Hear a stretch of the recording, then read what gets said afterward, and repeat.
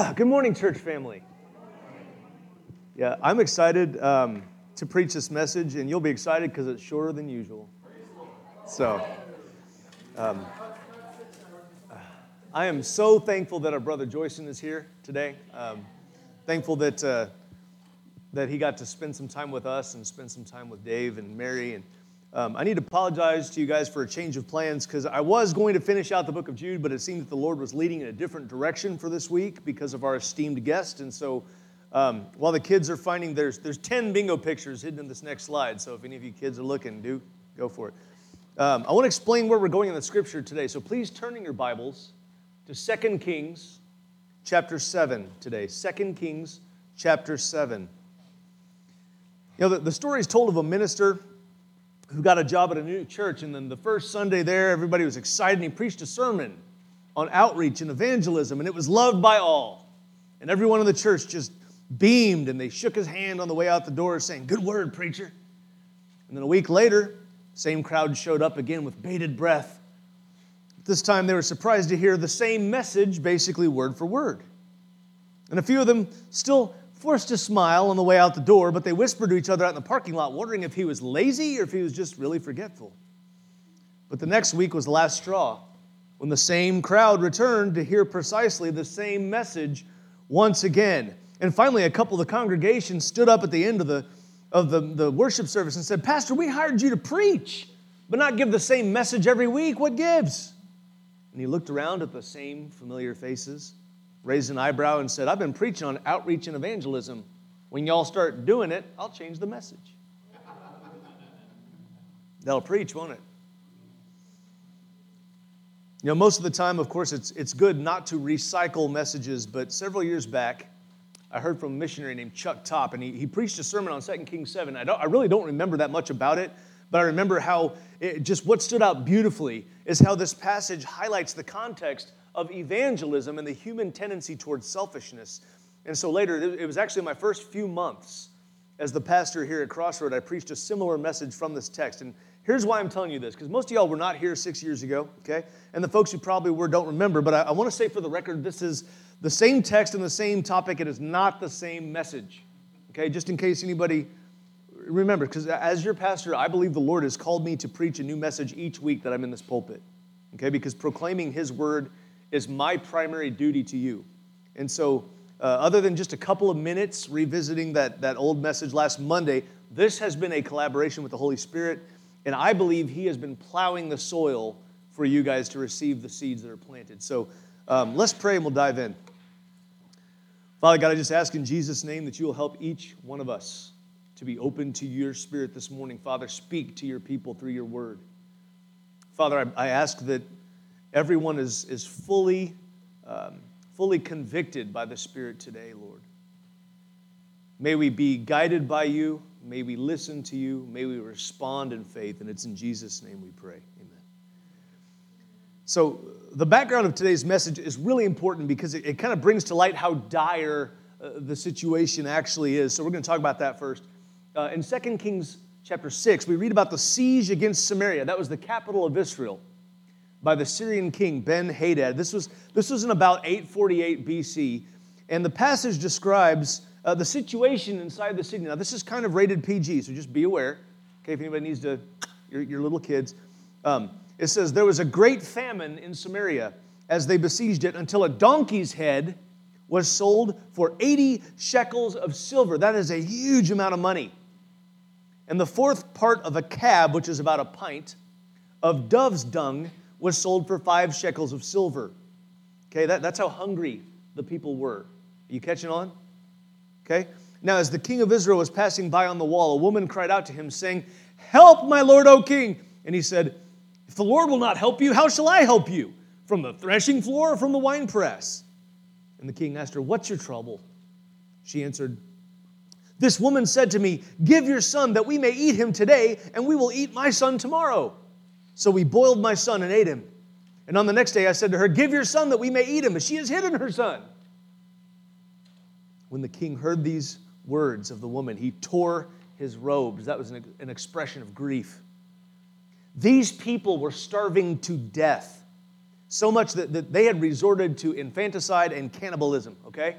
And things were looking really bad for Samaria until some unlikely heroes enter the scene. And that's where we are this morning. Now, there were 4 men who were lepers at the entrance to the gate.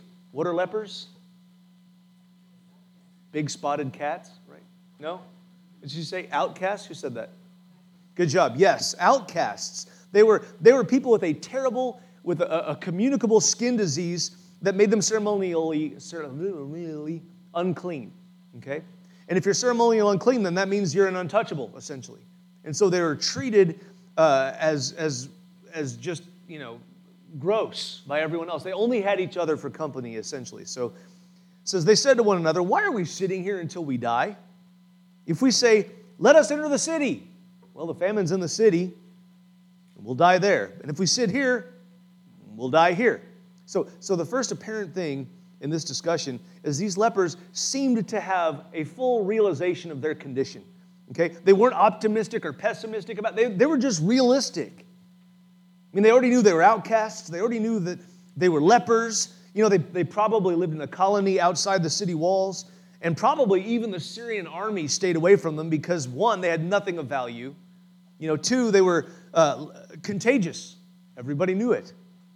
So these 4 men already knew they were in a very humble state or condition.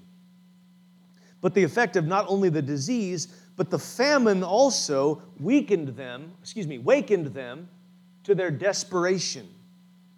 Okay, they realized they were in no position to be concerned about how they might be perceived by anyone else. They were sick, they were starving, and they were wretched. They knew they needed saving. How many of us can identify with that? So they're asking the obvious question in their desperate circumstances, why sit around and die? If we go into the city and stay here, we die, right? He says, so now, come, let us go over to the camp of the Syrians. And if they spare our lives, we shall live. And if they kill us, we shall but die. So thumbs up. So they arose at twilight to go to the camp of the Syrians. And then even in the midst of starvation, you notice they weighed their options. Now, you could argue that they didn't really have any good options, right? I mean, but at least they had the presence of mind to think through whether there are any possible alternatives. In most of the scenarios, the answer was definitely death. Okay? And so if what's behind doors 1 and 2 is definitely death, and then door 3 is probably death, then that's the one you pick, right? So that's what they did. Now, they considered their options, and then they took a calculated risk, which based on their understanding was the least risky option of all. Okay, now one could even argue that by deciding to turn themselves over to the mercy of their enemy, they actually walked in faith because they were trusting that by surrendering, by humbling themselves, the enemy might extend quarter to them. Now, I don't know if we're all tracking the same here, but I can certainly appreciate that perspective. After all, when John Newton wrote Amazing Grace, he certainly captured the sentiment of many a Christian with the line that saved a wretch like me.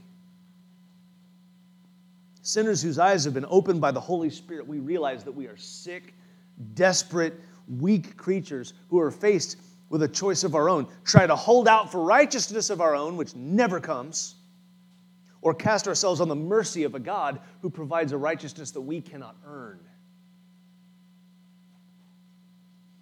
When we submit to His gracious forgiveness and we trust in our former enemy to save us, we are walking in faith. Let's continue. But when they came to the edge of the camp of the Syrians, behold, there was no one there. For the Lord had made the army of the Syrians hear the sound of chariots and of horses, the sound of a great army, so that they said to one another, behold, the king of Israel has hired against us the kings of the Hittites and the kings of Egypt to come against us. So after they realized the lepers, they realized their desperation, they went to the enemy for mercy, they next experienced the reception of God's grace. It was in more ways they could possibly have expected. I mean, can you imagine what it must have felt like for them to walk into that camp? I mean, I kind of picture them like walking in with their hands up, looking around, expecting at least a sentry or something, but no. Maybe they were reflexively, covering their mouths and shouting unclean, because that's what they've been doing for the last few years. But whatever it was, they weren't expecting God to have preceded them on the way. God went ahead of them. And one great blessing for being a child of God is discovering in hindsight that He has been going ahead of you and preparing your way all along. In Deuteronomy 31, through the proxies of Moses and Joshua, God tells His people, "It is the Lord who goes before you. He will be with you. He will not leave you or forsake you. Do not fear or be dismayed." See, the Lord was preparing to use these lepers in an astounding way, and He did so by opening with a miracle. He had the sound of this mighty approaching army, and it scared off the Syrians. So they fled away in the twilight and abandoned their tents, their horses and their donkeys, leaving the camp as it was, and fled for their lives. By the way, isn't it interesting that He didn't just wipe out the Syrians like He does some of the other armies that plague His people? I mean, it occurred to me, there's another time He sends an angel to kill 185,000 of the enemy. This time He scares them off. He mercifully scared them away this time. I think it's interesting. Anyway, and when these lepers came to the edge of the camp, they went into a tent and they ate and drank. Yeah, I'll bet. They were hungry. You remember that movie, Alive, where there's that rugby team that gets stranded in the Andes, and they find a suitcase that fell from a plane because they've been starving for days, even weeks. And this one has a tube of toothpaste in it. And one of the guys just grabs it and starts chowing down on it. And he's like, "Oh, this is delicious." We have no idea in this country what real hunger is like.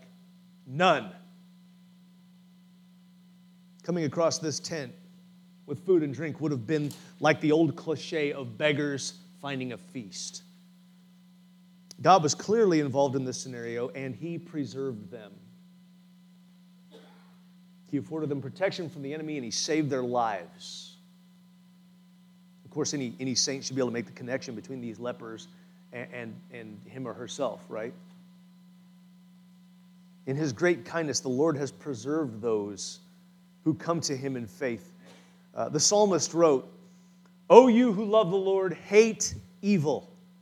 He preserves the lives of His saints. He delivers them from the hand of the wicked." And this promise with regard to the faithful in the Old Testament is actually echoed in the New Testament by Christ Himself. Jesus said in John 5:24, "Truly, truly, I say to you, whoever hears my word and believes Him who sent me has eternal life. He does not come unto judgment, but has passed from death to life." So the preservation of the nation of Israel in the Old Testament, that was often a temporary one, but the preservation that His saints receive in both the Old and the New Testaments, this seems to be of the permanent kind, and we can be incredibly thankful for that instead of taking it for granted. Amen? We also see that God provided for them by meeting their immediate bodily needs. He provided sustenance, right? He got food and drink. Plus, we read in a moment that they got clothing. The tent was shelter. So everything they could possibly need was available. All the things that Jesus told His disciples they didn't need to be anxious about because God takes care of His people. But folks, can we agree that we have a different idea about what our needs are today? You ever been in a coffee shop when the Wi-Fi glitches? Panic ensues. You ever been marooned in the bathroom and your spouse left you a single square on the roll?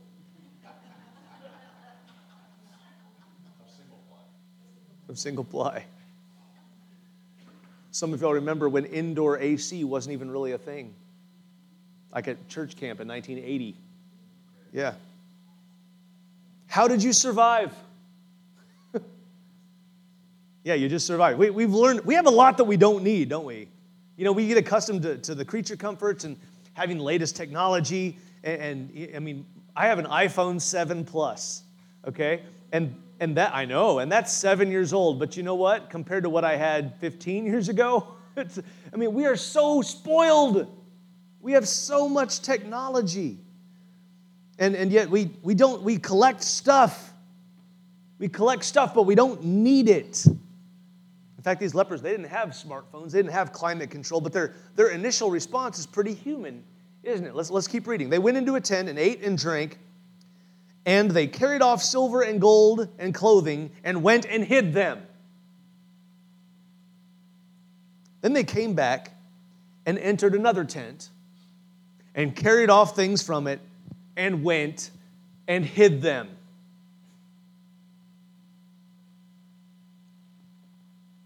Ugh. They began hoarding the stuff that they'd found, and can't we identify with them? Think about that. What are these lepers planning to do with silver and gold anyway? They're lepers. And let's really consider the situation. It's gotten dark. There are probably hundreds, even thousands of tents full of food and drink and wealth, and there's this huge number of people starving to death just on the other side of the wall. These people are ignorant of the fact that God had worked a great salvation for them. Praise the Lord that He spoke to the hearts of the lepers. Because after they looted that second tent, their consciences were pricked, and then they said to one another, "We are not doing right. This day is a day of good news. If we're silent and wait until the morning light, punishment will overtake us.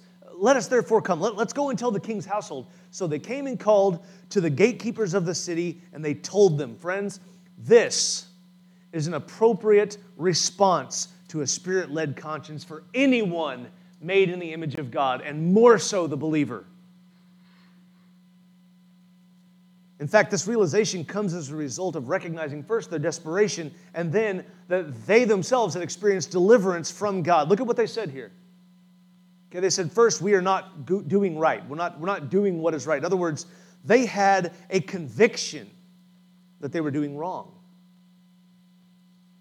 Well, how? I mean, what was wrong about what they were doing? I mean, they're just looking out for old number one, right? Isn't that what we're all taught? Let this sink in, okay?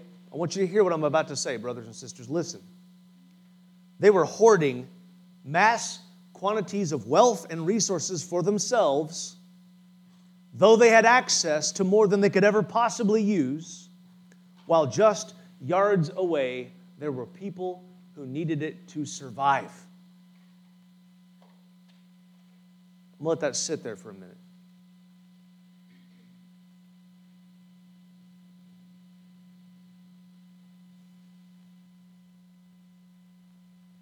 They were hoarding mass quantities of wealth and resources for themselves, though they had access to more than they could ever possibly use, while just yards away, there were people who needed it to survive.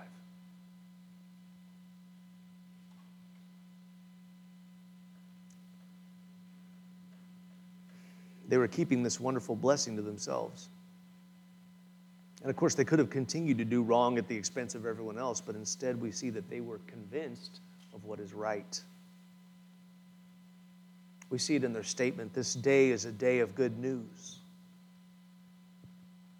Of course, they seem to be more concerned about the potential of being punished, either by God or someone else. But even then, a shameful motivation that produces the right result, is still not such a bad thing. As C.S. Lewis points out, God consistently appeals to mankind's self-interest, both with a carrot and a stick, doesn't He? It's okay. God doesn't expect us to be altruistic. He knows that we're fallen human beings, and so He gives us the promise of reward or the threat of curse. And we respond to that. These guys knew it was wrong of them to withhold the news of salvation for all the people. Would you agree that it was wrong, that they realized what they should do? I want to say this again. They knew it was wrong for them to withhold the news of salvation for all the people. How much more have we Christians been given the true good news that not only preserves lives, but preserves souls for eternity? The good news that we have been trusted with is the fact that God sent His Son, Jesus Christ, into the world so that he might live a perfect life and then die a perfect, atoning, sacrificial death to pay for our sins. And after this, he was buried, and then he rose from the dead after 3 days as a sign that he accomplished everything his Father sent him to do. All of this was predicted in the Scripture, and all of it was fulfilled exactly as God intended. That is the good news. And now, as Paul said in Acts 17, God commands all people everywhere to repent. He wants everyone to turn away from their sin and turn to Him in faith. And we have that message to give to the world. We know the truth. And we have access. We, in this room, and especially in this nation, have access to far more resources than most of the world with regards to getting that message out. So with that in mind, let's see the last thing the Bible tells us about the lepers. It says, so they came and called the gatekeepers of the city and told them what? The good news that would potentially mean the salvation of the city. They went from hoarding all of the good stuff for themselves, well, they probably weren't, long for this world, they weren't going to be able to make use of it, to providing an opportunity to share that wealth with all of these other people that were in desperate need. Are y'all getting this? I mean, this is beautiful.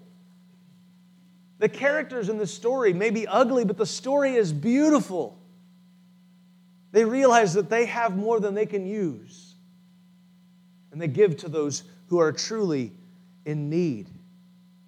I think it's instructive to us, but imagine, friends, if they had stopped with just being convicted of their sin, right, and then convinced of what they needed to do, but they didn't do anything else with it. Imagine if they had just ignored their consciences and kept on scrambling to save up treasures on earth where moth and rust destroy. Instead, we see a conversion of behavior, which is how the world can see the heart of the convicted, convinced, and converted person. This is where the rubber meets the road. This is the big change when a person goes from entirely self-interested to looking also to the interests of others. That is the Christ-likeness that Paul refers to in the book of Philippians, chapter 2, verse 5 through 11 or so. This is what every believer is called to. So I ask, where do you need to be convicted and convinced in your own walk? Maybe some of you have already been convicted and convinced about how you support missions like Glory Ministries, and maybe some of you are still wrestling with allowing the Holy Spirit to convert your behavior. Can I encourage you to surrender that burden to the Lord and let Him lead? Let Him lead. So before we take up a love offering for this precious brother's ministry, I want us to look at the epilogue of the story. Here's what the lepers say. They say, we came to the camp of the Syrians, and behold, there was no one to be seen or heard there, nothing but the horses tied and the donkeys tied and the tents as they were.